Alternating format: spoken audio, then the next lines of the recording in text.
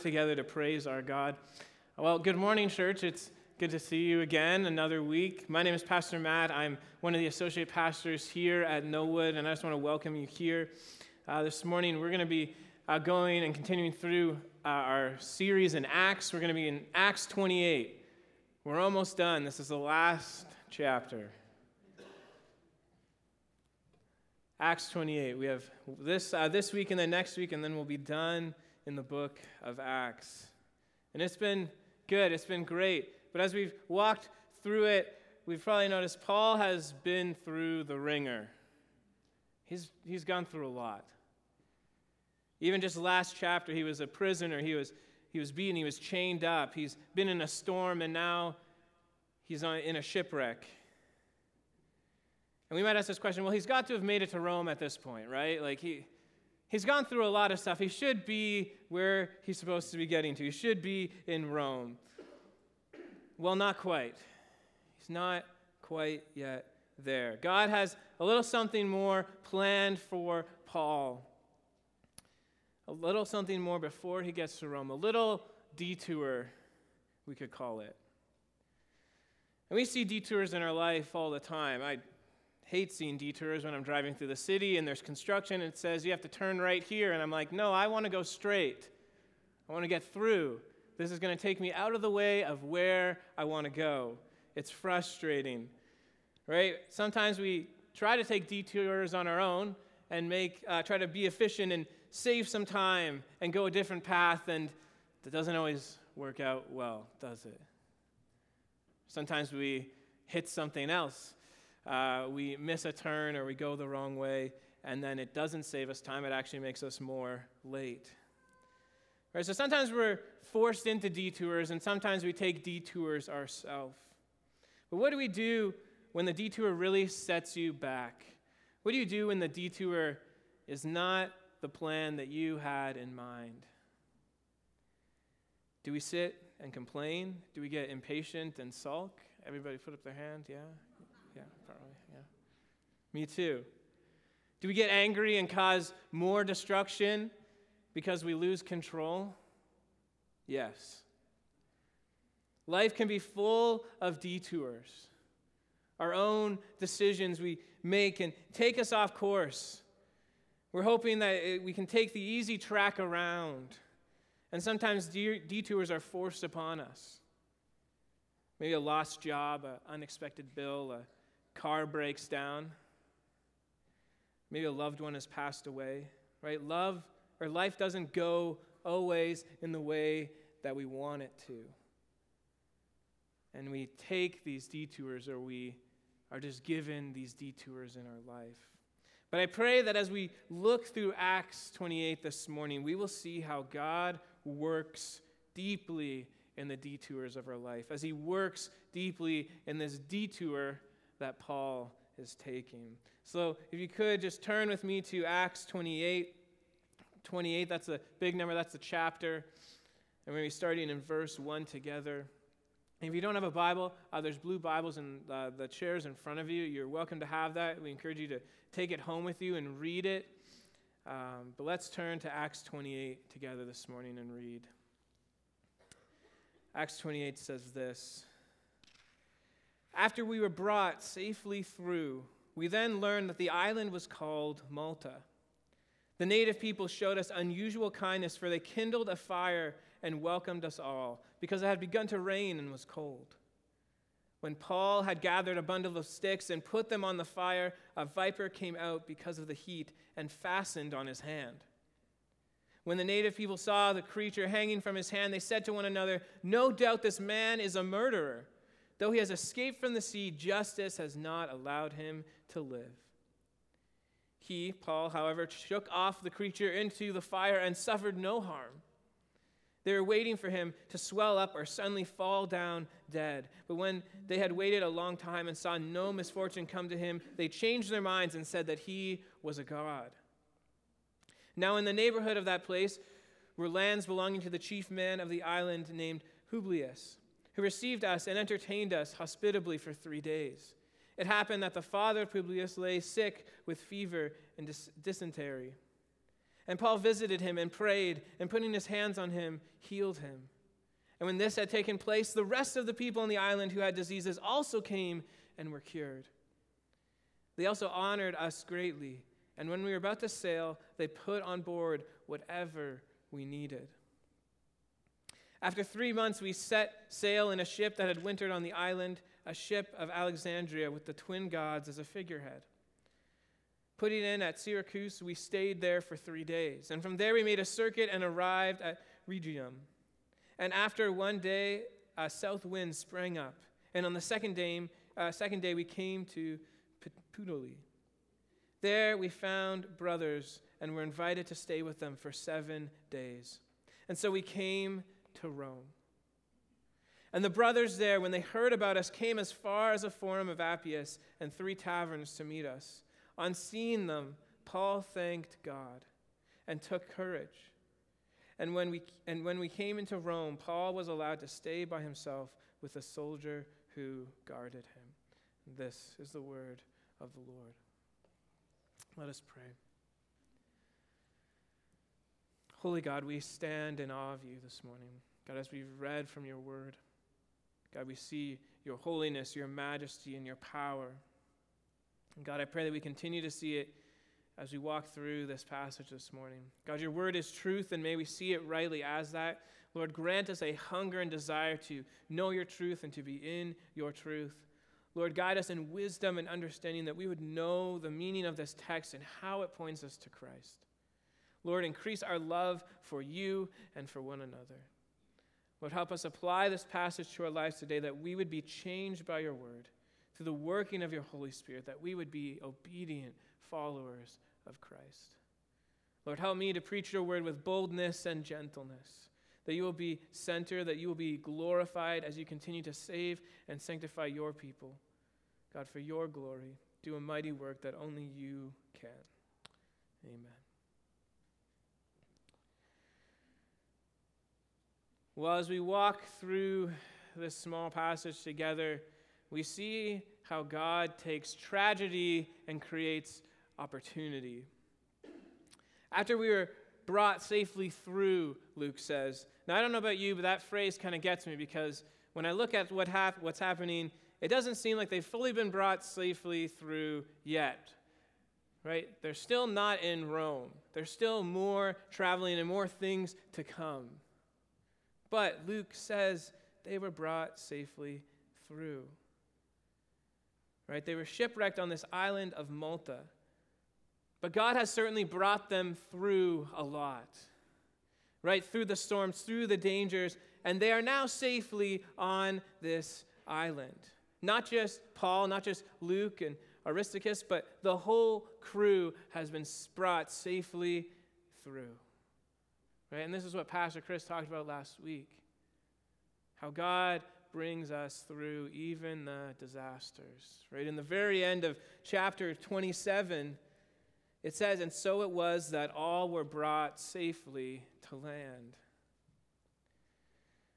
How would you react being shipwrecked on an island? Would you call that safe? Probably not. But I didn't see the plan and the purpose that God had if I was on that island, right? I need to have my eyes open to see the opportunity. Because the reality is they've discovered that the name of this island was Malta.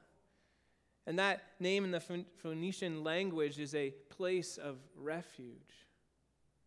God brought them safely through to a place of refuge, right? It wasn't what I would consider refuge, but God brought them safely to refuge. They were brought, right? They didn't get there on their own safely. They were brought safely through, not by their own strength, but by God's strength. God was at work protecting them, preserving them for his purpose as he has promised them. He was faithful in doing that they would have safe refuge and that Paul would make it to Rome. And God was going to use us for so much more as we continue to see through this passage, as God brings them to refuge but continues to use them on this little detour on the island of Malta. because they were brought safely through into the storm into another situation. Now they're on this island, right? In most cases, we'd consider this suboptimal conditions, right? This is not what we would consider great and safe. But for them, it's better than perishing at sea, right? And God has something amazing in store than just protecting and preserving them. He was going to use them for his purpose and glory. So as they're brought safely to this island, they meet the native people on the island. In other translations, it even uses this word barbarians, which is intimidating. But the word used is more referring to a non-Greek speaking people. So they're close to Rome, they're close to this area, but they were non-Greek speaking people. But perhaps uncharacteristically to what we think these people would do, right, especially we call them barbarians, they showed 200 plus crew members an unusual kindness. An unusual kindness. They kindled a fire and welcomed them in from the rain and the cold. Right? If someone just walks into your house from the rain and the cold, I don't know if we would also show the same unusual kindness. But these people did. This word kindness as an adjective is what was used for Jesus' yoke in Matthew 11. An easy or a kind yoke. And so this kindness that these shipwrecked crew members experienced, that Paul experienced, is an experience of God's kindness, of God's easy yoke. For it was God behind all of this. It was God who was working. It was God who was working through these people to bring refuge, to bring kindness to Paul and to the crew. God was working what was meant for evil for good. God was using disasters to create opportunities. Have you ever experienced a deep, unwarranted, or unusual kindness in your life? There's one time where when I went to Prairie for college, I had to go a day early, so there was no one else on campus. I was pretty much alone. It was terrifying. I felt sick, and I felt like I was going to puke pretty much the entire day. I was very nervous. I was very anxious. It was my first time leaving from home. It was my first time going to a new place. But there's people who showed me an unusual kindness by God's providential plan, and it's amazing as I look back to see missionaries from our church called the Yingers. They knew, a weird coincidence, missionaries in Three Hills, Alberta, called the Wingers. Yeah. But on that day, the Yingers actually messaged the Wingers, and they told them that I was going to be in Three Hills. And that very hour, they came to my dorm room, and they walked me around Three Hills. They bought me orange juice, and they showed me their house, and they invited me to come for dinner later on in the week. And then that relationship started to grow, and they would invite me pretty much every other week for dinner. They'd invite me to come and use their washing machine so I didn't have to pay money to wash my clothes. Students, you know the struggle of that, right? It was an unusual kindness because they didn't know me.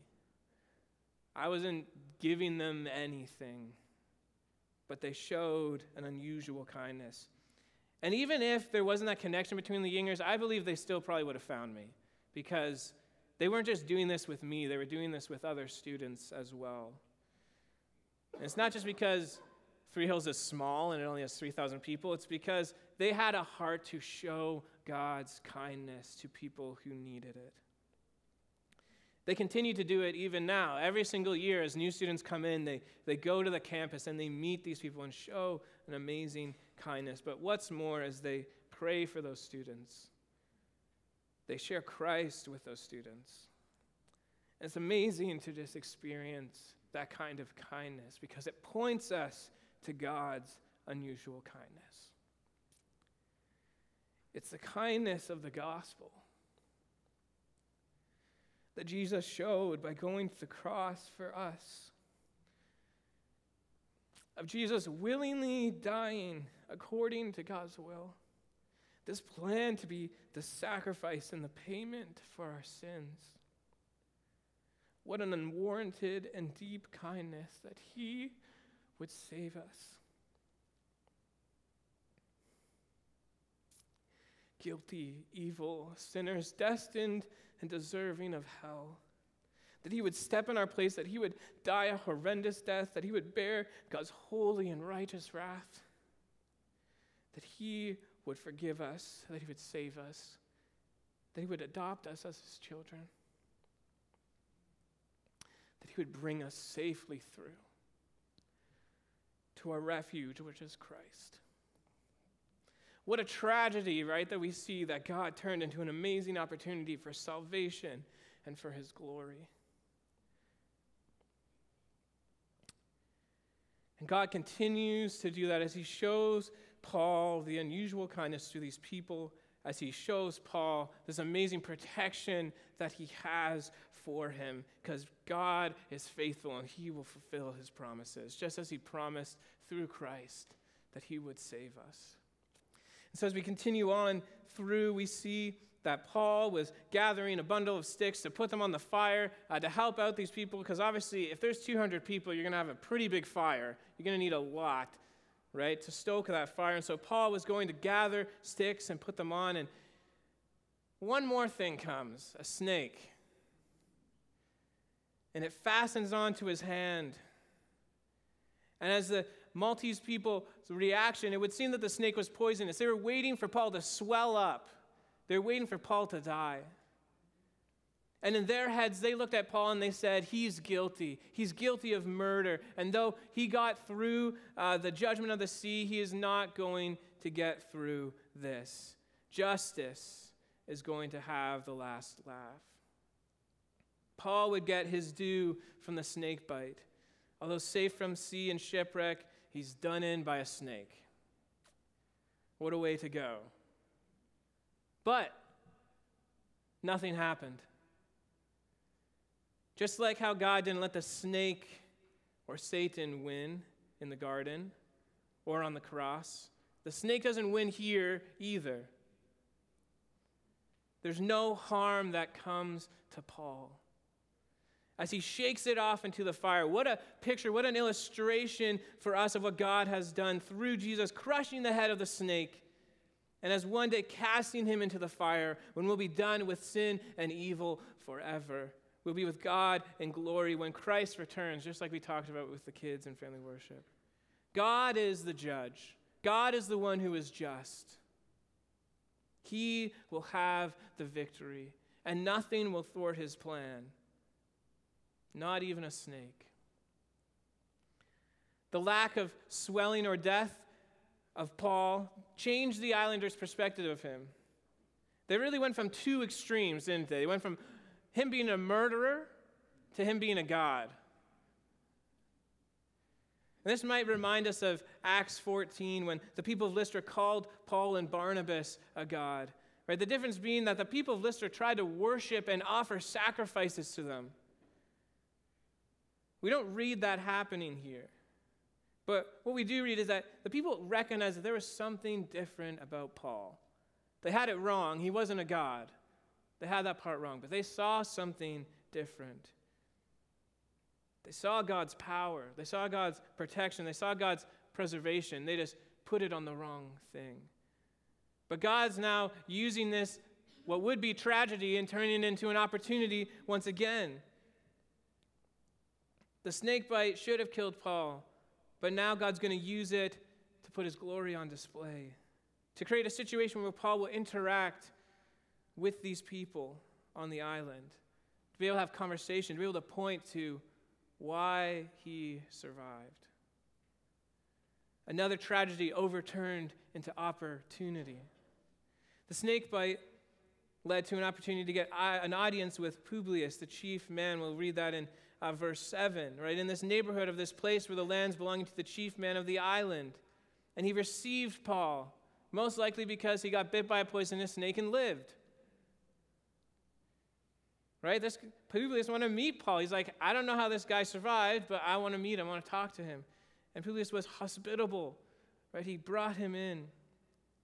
And through this interaction, God would use Paul to bring healing and the gospel to the Maltese people and bless Paul along with it. But we read one more tragedy in this passage. Publius' father was sick with what is understood to be the Malta fever and dysentery, something that Pepto-Bismol cannot cure. It cannot help with that. It cannot relieve that. But Paul could help through God's power in him. Opportunity arose, and it reminds me of what Jesus said in John chapter 9, when the disciples saw this blind man and asked him, who sinned, this man or his parents? And Jesus answered them, it was not that this man sinned or his parents, but that the works of God might be displayed in him. Right? God uses these things, these detours, these tragedies, these troubles, that his works might be displayed. And so Paul prayed, and Paul laid his hands on Publius' father, and his father was healed. And God's works were indeed on display as more people brought those who had diseases, who needed to be cured, and Paul healed them. These detours of tragedies were turned to opportunity for God to be at work, for God's works to be on display, for the gospel to be proclaimed. And knowing Paul, he was there for 3 months. He definitely shared the gospel. Are we content with how God protects us even in the detours? The amazing times that he's protected us from things? Or do we sometimes react to these detours that come into our life and think, this is a waste of time? This is not helpful. This is hard. This is discouraging. Do we face it with disdain or discontent? Or do we see it as a gospel opportunity? We see it as a time that God's works can be on display through us and in our life, that others might know him and glorify him and worship him and come to Christ in faith. Is it a time for us to just grieve our circumstances, or is it a time for us to grow as we go and be on mission for God?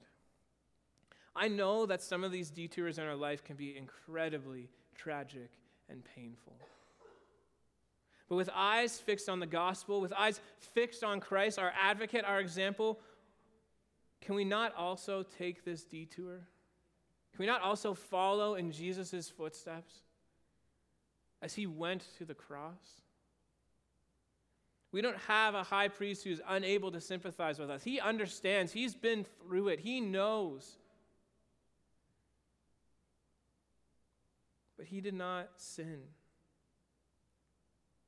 So let us not fall into the temptation of walking away from God and what he desires for us to do, even when it's hard, even when it feels like a detour from the plan that we have set.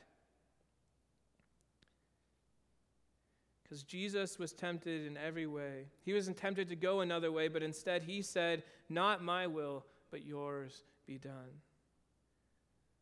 In Luke 22, Father, if you are willing, remove this cup from me. Nevertheless, not my will, but yours be done. In the end, Paul had an opportunity to share the gospel, to be a blessing to these people, to receive provision from the voyage to Rome. His eyes were fixed on Christ. Paul stayed on mission even in the difficult detours and his situation didn't change his mission. Nate shared a great quote from Ed Stetzer that he saw last weekend at the FEB National Conference. And Ed Stetzer said this: the moment that we are in doesn't pause the mission that we are on. The moment we're in doesn't pause the mission we are on. Regardless of the circumstances that we find ourselves in, God wants us there. And God's going to use us there. And so we don't sit back and stop the mission that he has us going on. We don't make excuses to not be on mission, like we don't have enough time, or we're too tired, or it's too hard, or we don't care, it's not important, this isn't how I want to do it. No, we trust God. We walk with faith. We spend time in his word to know his will for us. We come to church, we gather together, we pray with one another, we encourage one another, we praise God in worship, and we stay on mission. of making much of Christ as we go and share the good news of the gospel. Right? How quickly do we want to rush past these detours? How quickly do we want to complain or get worked up or get anxious of seemingly inconvenient situations, instead of having a gospel lens to see the opportunity and the purposeful plan of God to bring glory to his name and joy and blessing to his people? If we just see it as tragedy, then that's all we're ever going to see it as. And we'll miss the mission that God has us on. We have no idea what God has in store, what God has planned for these detours in our life, of how he will use it possibly for the salvation of others. Isaiah 55 says, "My thoughts are not your thoughts, neither are your ways my ways, declares the Lord. For as the heavens are higher than the earth, so are my ways higher than yours, and my thoughts than your thoughts." May this humble us as we stand in awe of a God who is high above our own ways and our own thoughts, far beyond what we could imagine. Right? The timing and place that God has you in is not random and it's not a waste. Let me encourage you in that. He has you here this morning even, perhaps to just hear the gospel for the first time. Maybe to take that first step of faith and trusting Jesus as your Lord and Savior. Maybe he has you here to pray for someone else, to point them to a scripture that God's spoken to you as you've been in your Bible this week. Maybe to share the gospel with someone else, to encourage someone else, to point their eyes to Jesus as they're walking through a difficult circumstance. Maybe to honor someone today and shed light on the work that God is doing. Right? Each of these moments, each of these things, God will use for his glory. Paul had 3 months with these people. And I know he took the time with his eyes on Christ, with his eyes on the gospel, to share from his word, from God's word, and from his experience. May we not miss these opportunities as well. God used these people to provide care, even to send off the crew with what they needed. And God was going to continue to show his faithfulness as he brings Paul to Rome. So as we move into verse 11, we see how these detours bring us to our destination. After 3 months, they're finally able to set sail, right? That's a long detour. Even 3 minutes for me, out of my way, feels like a lot. Imagine 3 months. They're finally able to set sail as they have a ship that had been staying over the winter. They're able to leave for Rome. And had the depiction of 2 Greek gods known as Castor and Pollux, and they were seen as protectors and those that helped with navigation. But we know, as we've already walked through this passage, it's clear that God is actually the one who's continuing to protect and direct Paul on his journey. Bringing them first to Syracuse, where they stayed for 3 days, then to Rhegium as an important port city, right? There was still a path that they needed to take to rest. And we read that God provided a south wind that took them up to Puteoli.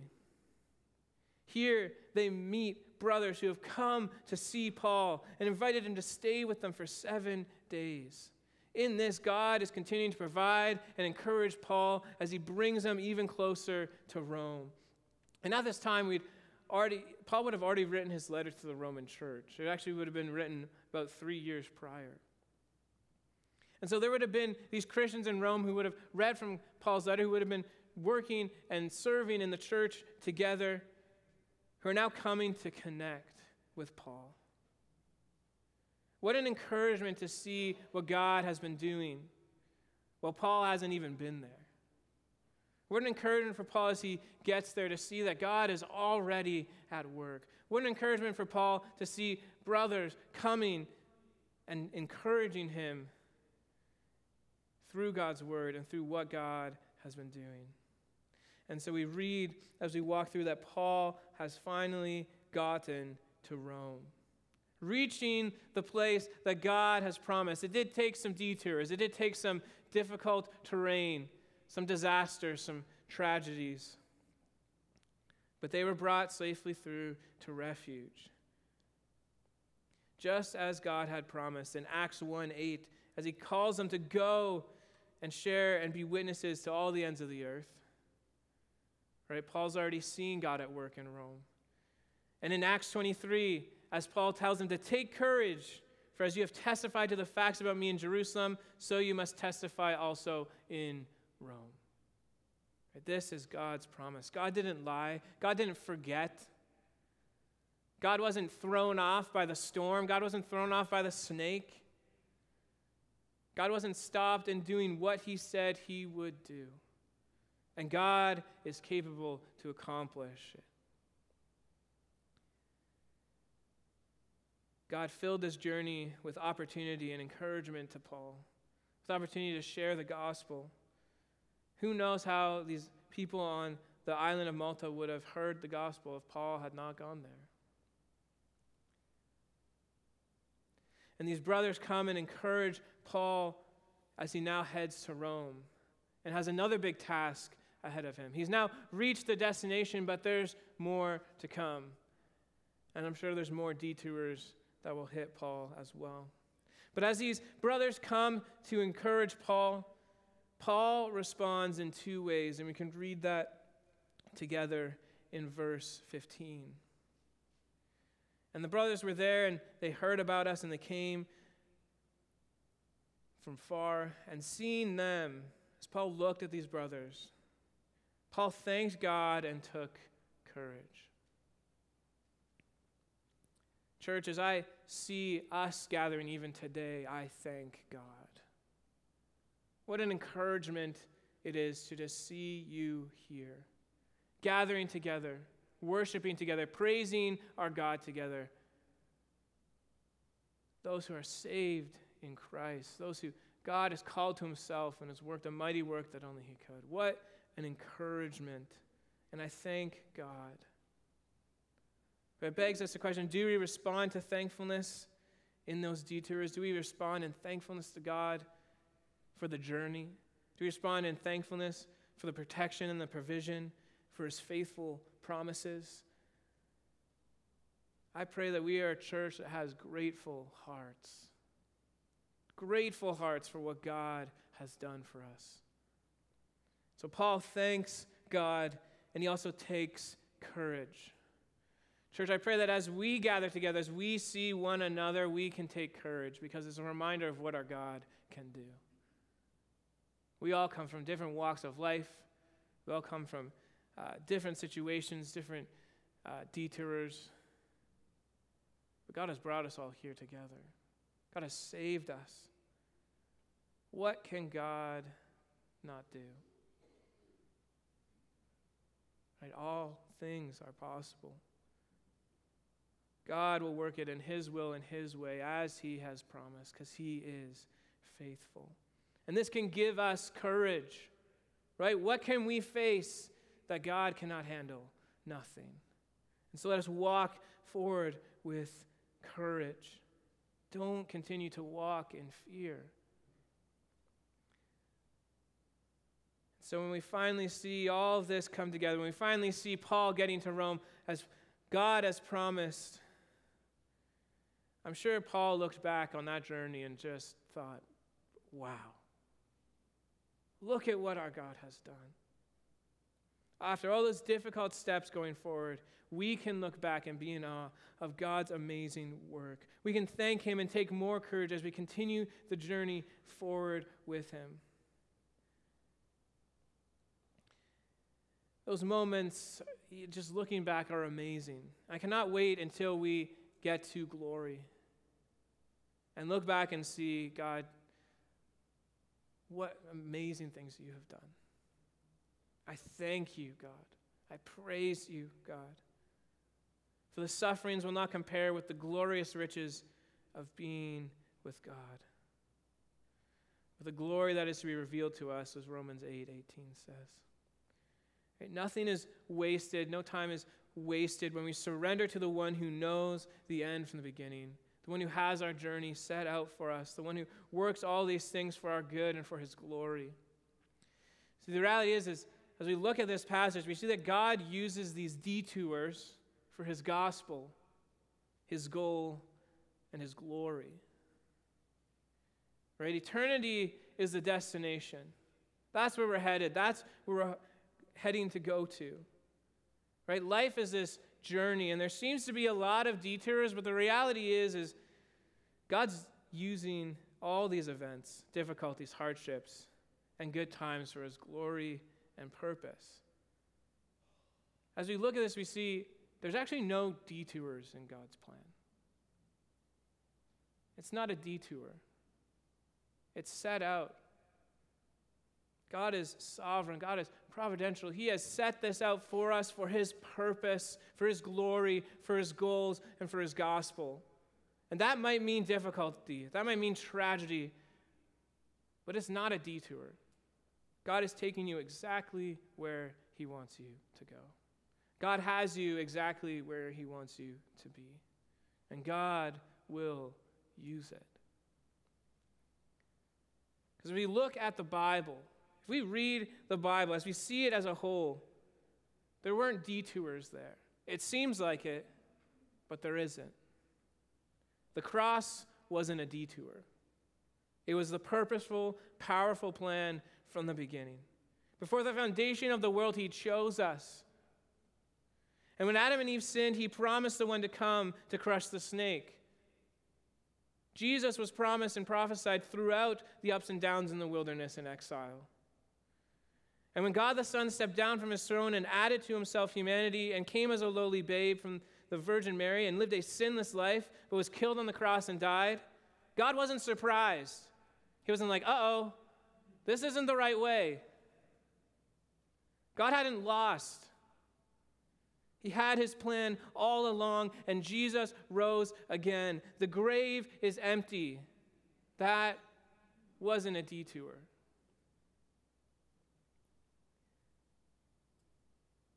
So don't tell me that your detour in life isn't where God wants you.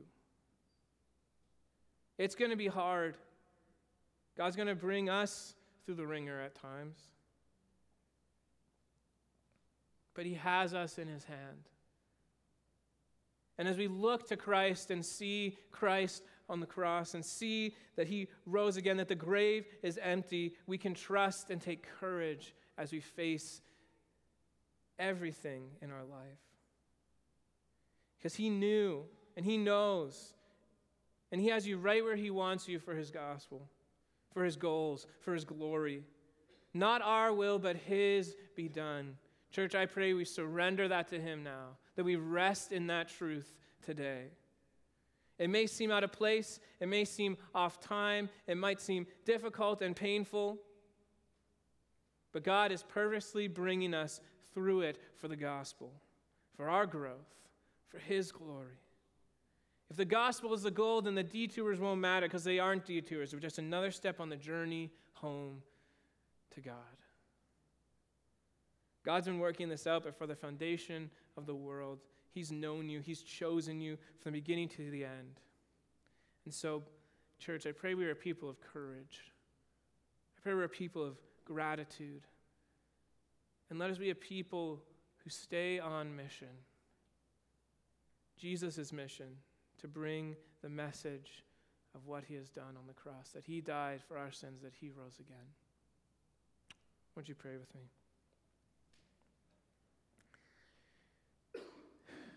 Holy and awesome God, I praise you and thank you, God, for your word.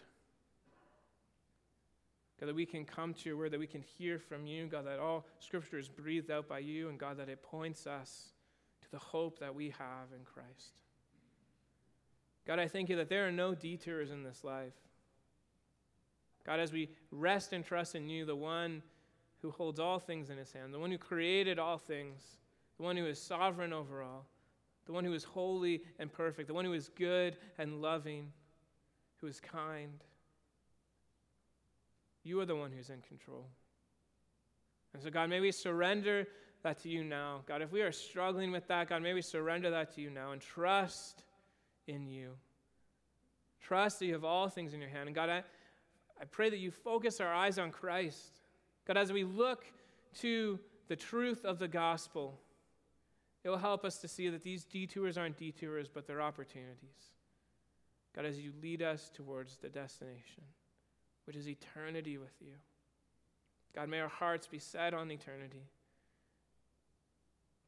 God, may our hearts be set on Christ. And God, may that flow out of our hearts to show the love that you've first shown us. God, to share the good news of the gospel. God, to be a people who are courageous, a people who are gracious, God, a people who have gratitude. And God, a people who stay on mission for your glory, for your goal. And God, for your gospel. God, may you be honored and glorified in all these things. In Jesus' name, amen.